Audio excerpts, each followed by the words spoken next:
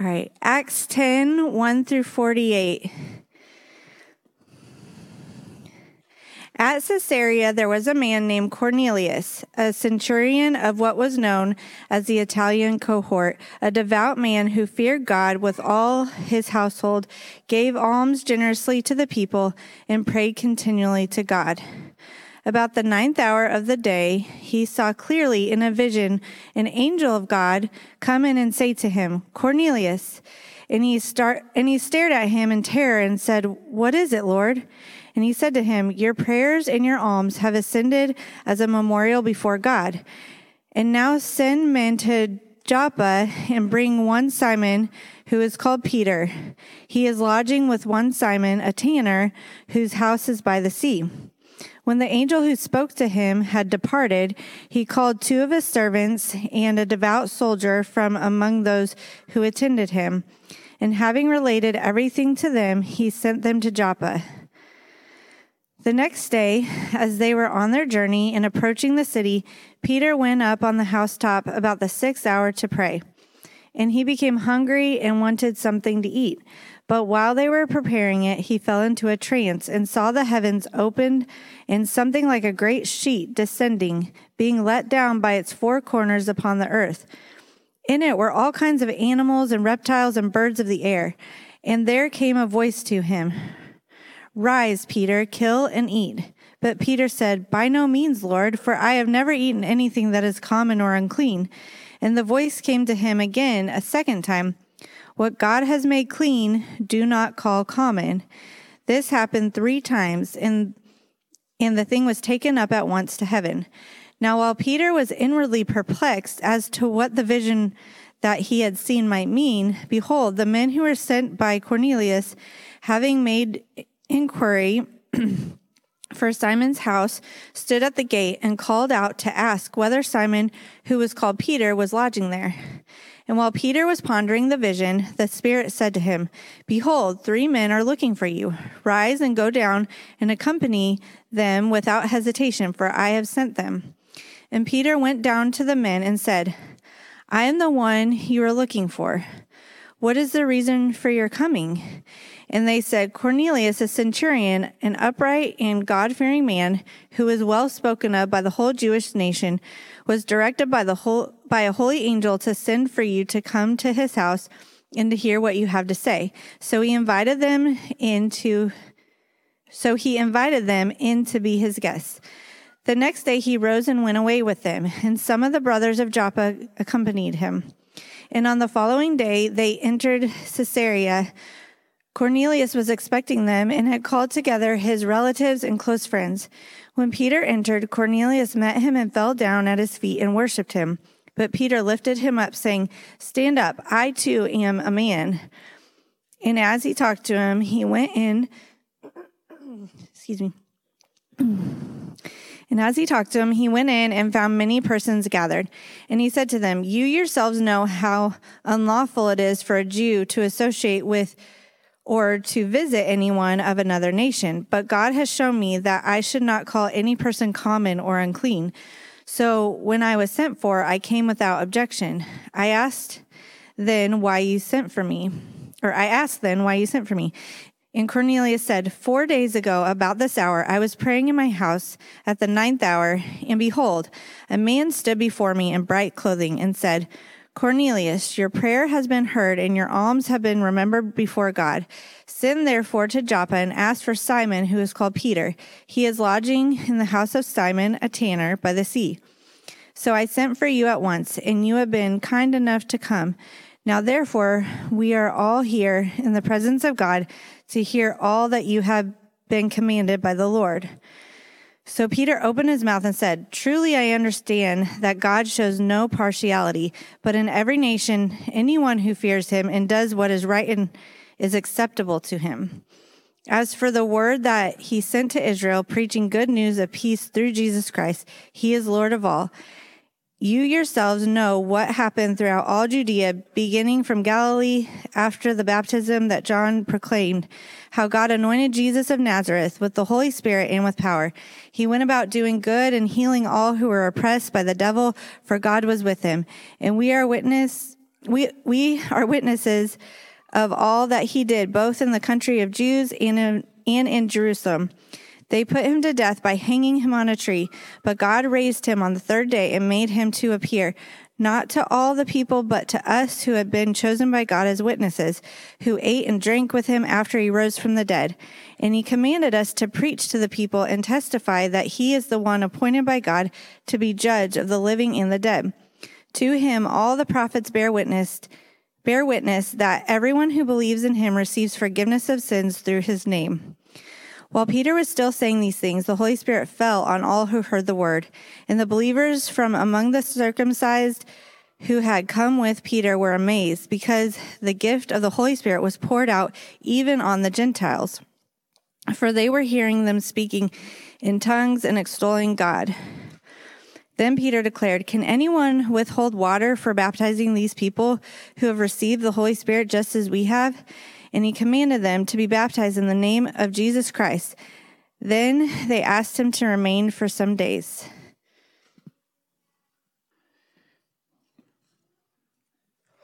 So I'm going to try really hard to talk without moving an arm, but I'm not making any promises.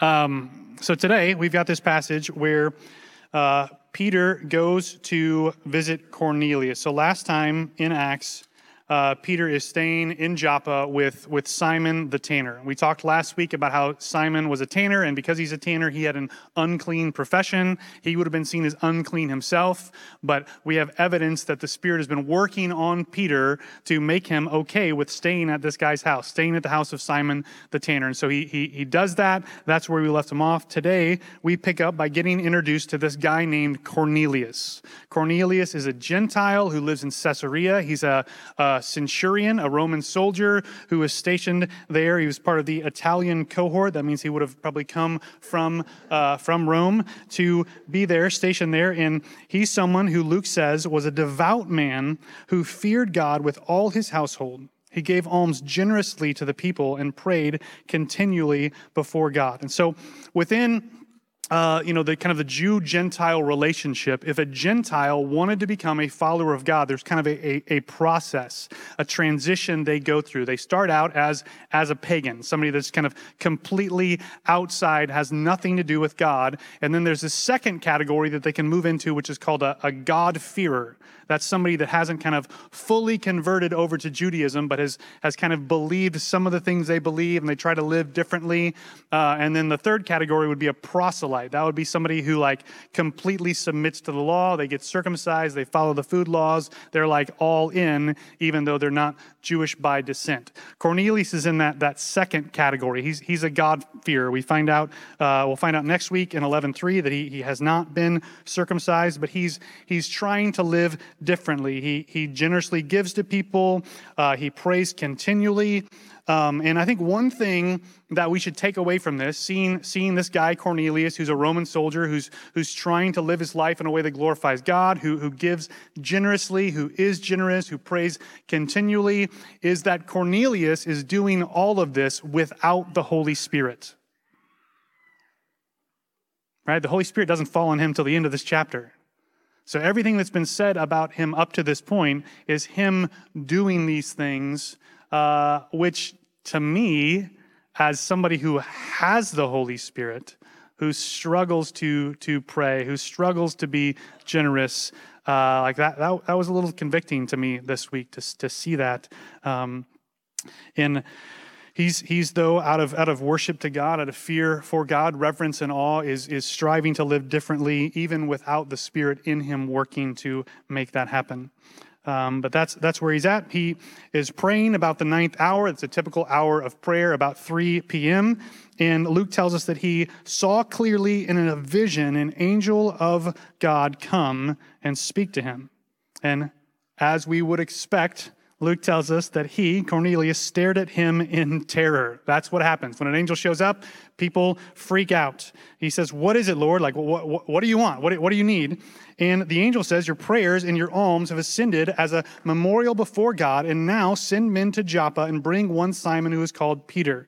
So he has this vision as he's praying, where he's supposed to send guys to Caesarea or to Joppa to get Peter, so that Peter can come and tell him something that he's supposed to tell him. So when the angel gets done speaking, Cornelius calls some servants, he calls a soldier, and he sends them to Joppa to find this guy named Simon Peter, who is staying at the house of Simon the tanner. And what's interesting here is that he uses he switches back to using Peter's Hebrew name, Simon, because he's a Gentile. Peter's a Jew.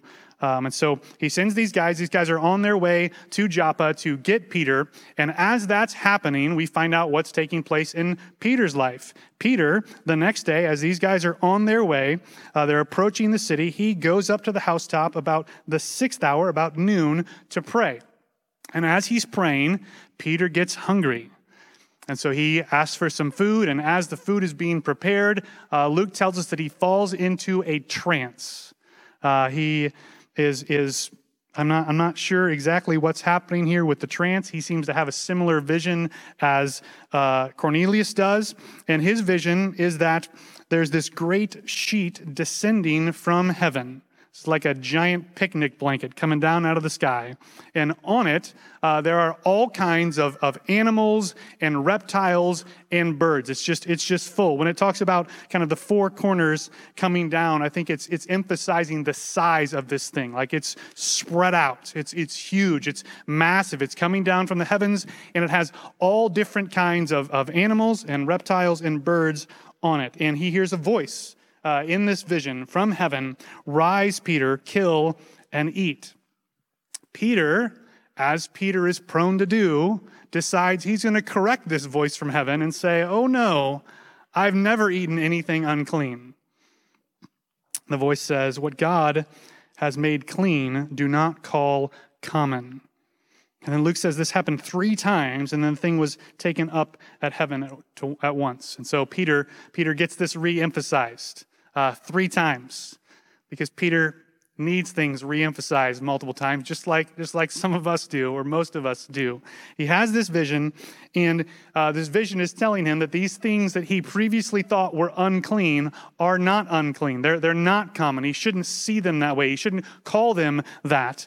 So he has this vision, and as he's having this vision, as he's kind of coming out of it, and he's beginning to think, what does this vision mean? There's these guys from Cornelius who show up at his house. So he's perplexed, he's processing, he's praying through it. And while he's pondering, Luke says, the Spirit said to him, "Behold, 3 men are looking for you. Rise and go down and accompany them without hesitation, for I have sent them." So he's thinking about this vision that he's had, and he is moved by the Spirit. The Spirit speaks to him, tells him to go with these people. And I think that this is something that's important for us to see, because when we think about the Spirit, I think we do it in a very impersonal way. In fact, earlier, this is slightly connected but different. Earlier, there was a song we sang. I don't remember what the name of it was because it's new. It wasn't My Victory. It was the other one. But there was a line that said, "Mercy is on its throne." And I really like the song. So don't hear me say I don't like the song. But I think sometimes, and I do this too, we talk about mercy, or we talk about grace, or we talk about love as if they're this abstract force that are out there. Right? I think when it says mercy is on its throne, it's an artistic license to say that Jesus is on the throne. Right? And Jesus is mercy. Jesus is gracious. We experience these things. We have these things because we serve and love and worship a personal God who reaches out to his people. And so here in Acts, we see the Holy Spirit interacting with Peter. Right? The Holy Spirit isn't an abstract force. He's not an it, he's a he. And here he speaks to Peter and tells him to go down and visit with these men. So Peter goes down. He says, "I'm the one that you're looking for." And they talk about how there's this guy named Cornelius who's an upright guy, who fears God, who gives alms, who prays, who sent them because of a vision, because of an angel, to get Peter. So Peter invites them in. And I think there's two big takeaways we should have from this section of this passage. The first is the content of Peter's vision. Right, he has this vision where this giant sheet comes down from heaven, and he's told to rise and kill and eat. And it's repeated 3 times just to make sure he gets it right, even after he says, I haven't eaten anything unclean. So what this is telling us, and what this is telling Peter, is that the Old Testament food laws, right, eat these things, don't eat these things, they don't apply to Peter anymore. Right, they're being done away with. That part of the law is not applicable anymore. Peter doesn't have to keep it. It's okay for him to eat these animals that were previously unclean. And Peter is going to apply that in greater ways in the next little section of this passage. So that's the first thing we should see here, is that those Old Testament food laws are being done away with. That's why it's okay for us as believers to eat kinds of food that it wasn't okay for people to eat in the Old Testament. The second thing that we should see here is that Peter is immediately applying this vision. He doesn't realize it yet. He's going to realize it a little bit later, but as he invites these more Gentiles into his home, he's already treating people that were previously thought as unclean differently. He's accepting them. He's inviting them in. He's showing them hospitality. He's at somebody else's house, but he still invites them in. He lets them stay with him. He's not considering these people unclean or common. He's considering them as people that he should love and serve, people who are worthy of respect and dignity, and he invites them into his home and shows them hospitality. The next day, they get up and they go to Caesarea to be at Cornelius' house. And Peter takes some people with him from Joppa. Some more Jews go with him. And when they get to Caesarea, Cornelius is expecting them. He's gathered together people. It's not just him that wants to hear the gospel. He wants other people in his life, other people in his family. And so he's gathered people around to hear this message that Peter is going to bring. And so when Peter comes in, Cornelius falls down at his feet and worships him. And we're going to see this happen several times as we go through the book of Acts, as Paul or Peter or someone shows up, and the people respond by falling down and worshiping them. And immediately they're like, "No, get up! I'm just a person." And we look at that, and I think we think that seems ridiculous. But I wonder if we're honest with ourselves, how much we want to be worshipped. Or maybe how much we worship other people. And I think we should see Peter's normal response to this, right? I don't think it's false humility from Peter. I think Peter is doing this because he knows that God alone, Christ alone, is worthy of worship. And so when someone falls down to worship him, it's an offensive thing to him because of how he feels about Jesus. And so I think this should cause us to make sure that we put our worship in the right places. And even though we want people to like us and appreciate us and view us highly, we want to remember with Peter that we too are just people. And because we're people, we're broken and we're flawed and we mess up and we're not worthy of worship at all. Peter goes into the room and he sees that lots of people are gathered together. And he says, "You yourselves know how unlawful it is for a Jew to associate with or to visit anyone of another nation. But God has shown me," so this is him applying his vision, "God has shown me that I should not call any person common or unclean." So it's not just the food laws that are being done away with, it's other things too. He says, this used to be unlawful, but because I had this vision, things are different now. He says, "So when I was sent for, I came without objection. I ask you then why you sent for me." And Cornelius is going to now relay his vision. He's going to tell Peter, "Hey, this is what happened. This is why I sent for you. I sent for you." And then he closes it out at the end of verse 33. He said, "Now therefore, we are all here in the presence of God to hear all that you have been commanded by the Lord." He's gathered friends and family. He himself is there. They're gathered to hear all that you have been commanded by the Lord. I don't know about you, but that reminds me of the Great Commission. Right? Jesus tells his disciples, "Go and make disciples, baptizing them in the name of the Father and the Son and the Holy Spirit, and teaching them to obey all that he has commanded. So that's a major part of what Peter is supposed to be doing right now, right? He's supposed to be going out. He's supposed to be making disciples. He's supposed to be baptizing people. He's supposed to be teaching them all that Jesus commanded. And then here's this guy named Cornelius who's gathered a crowd, invited Peter over and says, hey, I want you to teach these people. I want you to teach me everything that Jesus has commanded. This is the Holy Spirit paving the way for the Great Commission to go forth, paving the way for Peter to do what Jesus has sent him to do. He gets to teach these people what Jesus has told him. So Peter opens his mouth and speaks. And as he speaks, he's going to tell them about what Jesus has done, who Jesus is. He's going to preach the good news of Jesus to these people. But first, he talks about what he's been learning recently. He applies a very specific gospel truth that he's been learning even in the last couple days, even as he's on his way to Caesarea. So he says, truly, I understand that God shows no partiality, but in every nation, anyone who fears him and does what is right is acceptable to him. So Peter is learning. He's understanding in a way that he hasn't before that God doesn't show partiality. And God not showing partiality should be very, very good news to us. Right? Whether we think I've got it all together or we think I have nothing together, God not basing how he feels about us primarily on us should be good news to us. Because we know us.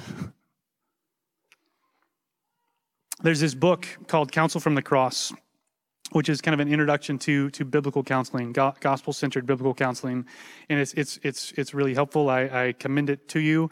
But one thing that the authors talk about in that book, and I think maybe I've talked about this before, but they divide people up into two groups, and those two groups are you're either a happy moralist or a sad moralist, and often we're a little bit of both. But happy moralists are people that are like, look at me, I'm amazing, I'm so awesome. Of course, God would love me. Why wouldn't he love me? Because of who I am. Sad moralists are Eeyore. They're like, I'm awful, I'm the worst, no one will ever love me. How could God possibly love me? God not showing partiality is good news to both sad moralists and happy moralists, right? Sad moralists need to remember that God doesn't love you based on who you are. He doesn't love you because you have it all together. He doesn't not love you because you don't have it all together. He loves you because of who Jesus is and what he's done for you. Your worth, your dignity, your value, your lovableness is not based on you. And so you don't need to be sad about who you are because God loves who you are. For happy moralists, you need to remember that God doesn't show partiality. He doesn't look at you and think, man, you're so much more awesome than all the other people around you. Because he sees you and he knows you. He knows that you're not awesome. And that's okay. Because he loves you on the basis of who Jesus is and what he's done for you. And Jesus is actually awesome. God not showing partiality is good news for us because it reminds us it's not about us. It's not about others. It's about God and who he is. And because of his character, he doesn't show partiality.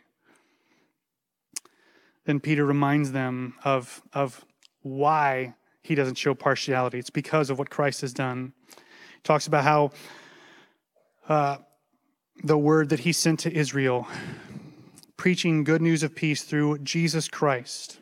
You yourselves know what happened throughout all Judea, beginning from Galilee after the baptism of John proclaimed how God anointed Jesus of Nazareth with the Holy Spirit and with power. He went about doing good and healing all who were oppressed by the devil, for God was with him.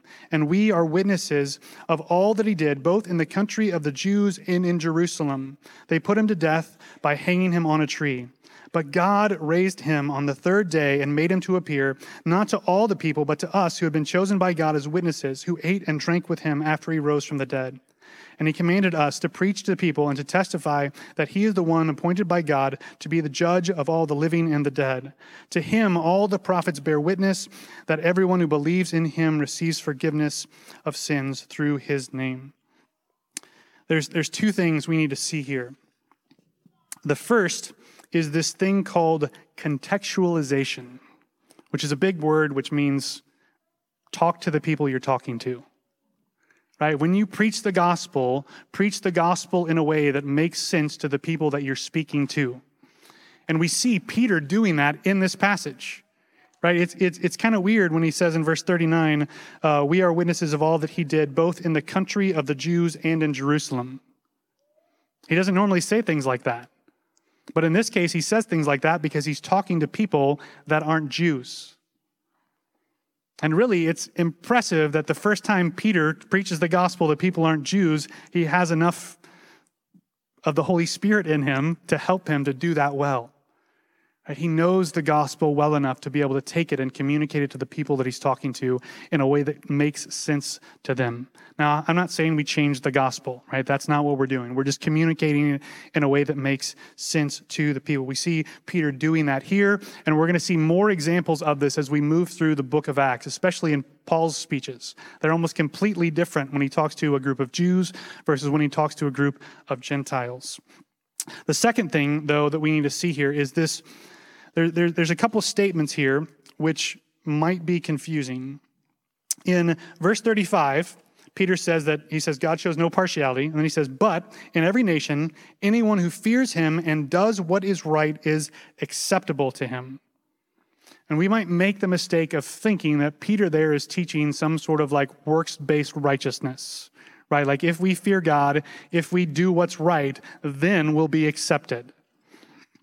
But notice where he ends up, verse 43. To him all the prophets bear witness that everyone who believes in him receives forgiveness of sins through his name. Right? Peter makes it very clear, right? It's not about what we do. God doesn't show partiality. We should do what is right, but doing what is right is believing in Jesus. That's what we're called to do. That's where salvation comes from. That's how we become acceptable to God, not by what we do, but by trusting in who Jesus is and what he's done for us. And that's what he calls them to. And as he's still speaking, right, Peter is going on, and this has happened to him multiple points in Acts, right? He's preaching, and before he gets to the end of the sermon, something happens to cut him off. Here, it's the Holy Spirit falling on all who hear the word. It says, and the believers from among the circumcised, so the Jews that came with Peter from Joppa, who had come, were amazed because the gift of the Holy Spirit was poured out even on the Gentiles, for they were hearing them speaking in tongues and extolling God. So what's happening here is it's almost like a second Pentecost. Just like the Spirit fell on the Jews, now the Spirit is falling on the Gentiles. They've believed in Jesus, they put their faith in him, and God gives them the gift of the Holy Spirit, and we see evidence of that as they praise God and they speak in tongues.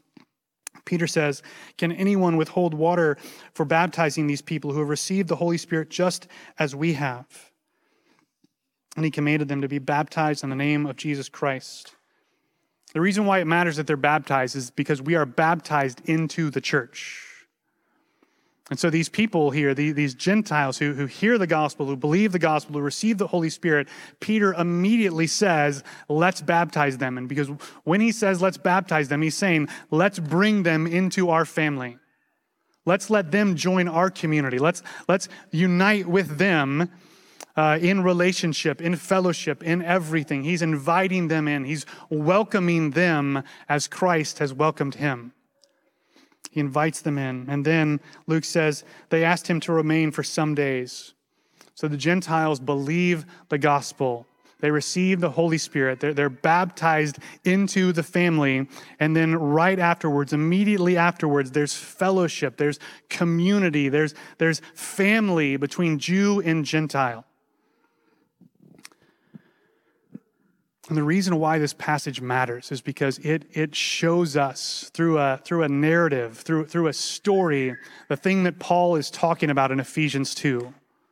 when he describes people who were once alienated from God. They were away from the commonwealth of Israel. They were behind a dividing wall of hostility. But Jesus has broke that wall down in his flesh. That's what we see happening in this passage. Right? We see this cataclysmic shift happening. Right? Imagine if, tomorrow science is an abstract force that's out there, right? If they created a pill or a thing, if you don't like pills, a thing that made it possible for just germs not to exist, all germs gone, which means that it's totally okay to eat food off the floor.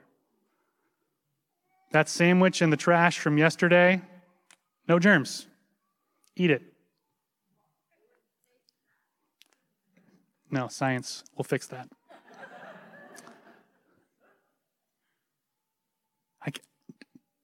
Just imagine if you could get to a place to where that was totally normal and acceptable.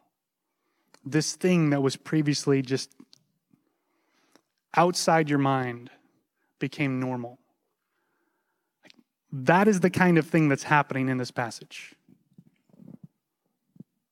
Peter would have never associated with Gentiles.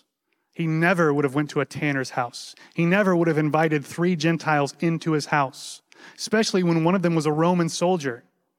But the gospel has been transforming Peter. The gospel has been transforming the world. The gospel has been transforming culture so that this thing, which was previously like an insane thought, becomes normal in the life of the church.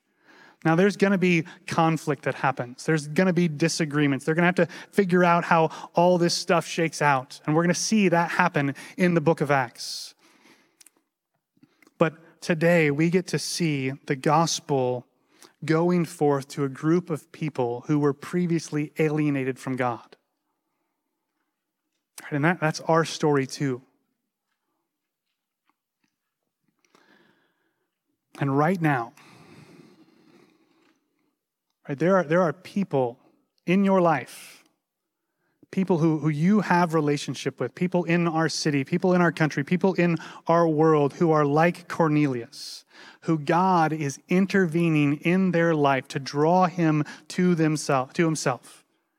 He's preparing the way for someone like Peter to come along and to share the good news, to fulfill the Great Commission. We want to be people that go out with the good news that our God doesn't show partiality, that there's no one who's too unclean for him. That's who we're called to be. That's what we're called to do. That's what the good news of this passage should cause us to do. It should remind us of how God has accepted us and should motivate us to be people that are accepting of others. It doesn't mean that, our sin and brokenness doesn't matter. Right? Cornelius got sanctified after this point. Peter is still being sanctified after this point. But that there's no one that's outside the reach of his grasp. And that's the good news we believe, and that's the good news that we get to praise Jesus for together this morning. So let me pray, and then we'll continue in worship together.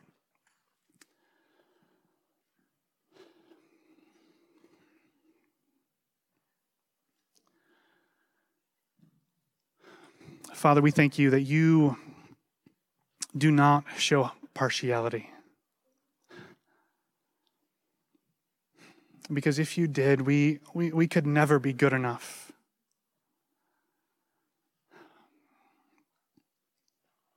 But instead, the good news is that we can't ever be bad enough.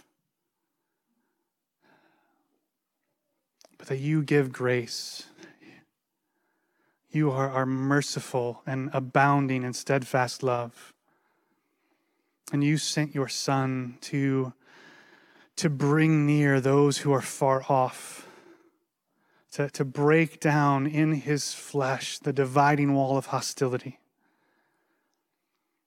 And we know that there are still barriers to the gospel that exist in our hearts and in our community and in our culture and in our world that still need to be broken down.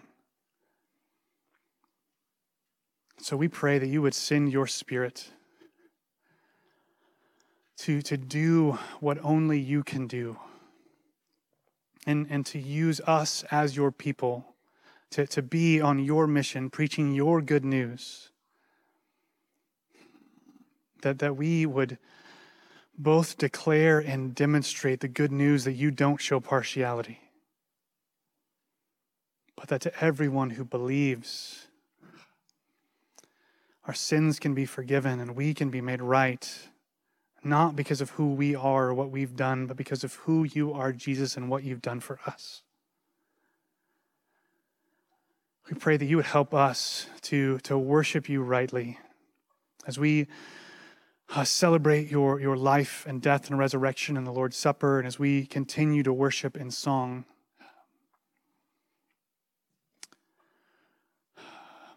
Pray that you would help us to be encouraged and convicted and challenged and have our affections for who you are and what you've done for us stirred this morning. It's in your name we pray. Amen.